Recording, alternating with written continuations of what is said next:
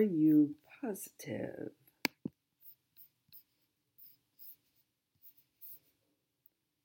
What does it mean to take a positive disciplinary approach to classroom management? Positive disciplinary practices incorporate methods, approaches, and strategies that center on achieving expected behaviors in the classroom by teaching and modeling appropriate behaviors and rewarding expected behaviors.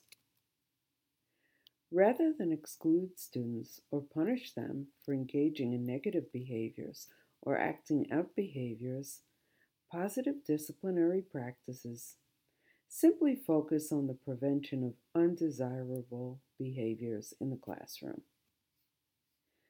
Positive disciplinary practices also contribute to a warm, inviting, and inclusive classroom culture.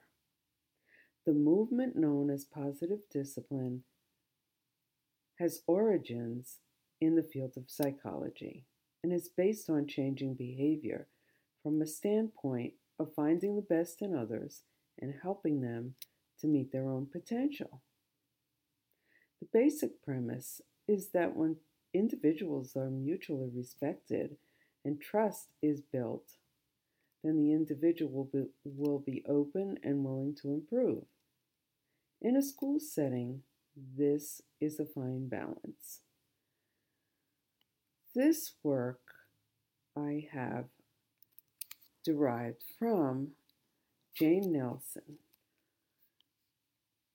Positive discipline is based on the work of psychologists Alfred Adler and Rudolf Dreikurs. Jane Nelson, who wrote a series of books on classroom management called Positive Discipline, has based her work on the work of Rudolf Dreikurs and Alfred Adler. The latest edition of her book incorporates a program of classroom management, offering training and consultation services for teachers. This approach includes a philosophy whereby the teaching of social skills is key. The main teaching points within the positive discipline approach to classroom management center on promoting healthy self-esteem, self-acceptance, self-awareness, and self-monitoring of behavior. Quote, Nelson J., Lott L., and Glenn S., 2000. Teachers guide students through the process of self-talk. This self-talk is used to promote responsible behavior. Having students talk out the issues rather than telling them what to do is part of the philosophy in this program. The underlying philosophy also rests upon the need for students to understand how their behaviors affect one another. Nelson J., Lott L., and Glenn, 2000. This is accomplished through a series of questions rather than commands. Using prompting questions is much less threatening than other approaches. Here are some examples of some questions that you can use when working with students. What do you think happened? Why did it happen? And how do you feel about it? There is a choice to discipline in ways that veer away from admonishing students, threatening them, excluding them, or punishing them. From this vantage point, teachers will purposely and intentionally build in ways for students to experience success. So students are less inclined to fall into old patterns and more inclined to buy into a discipline program that helps them to succeed.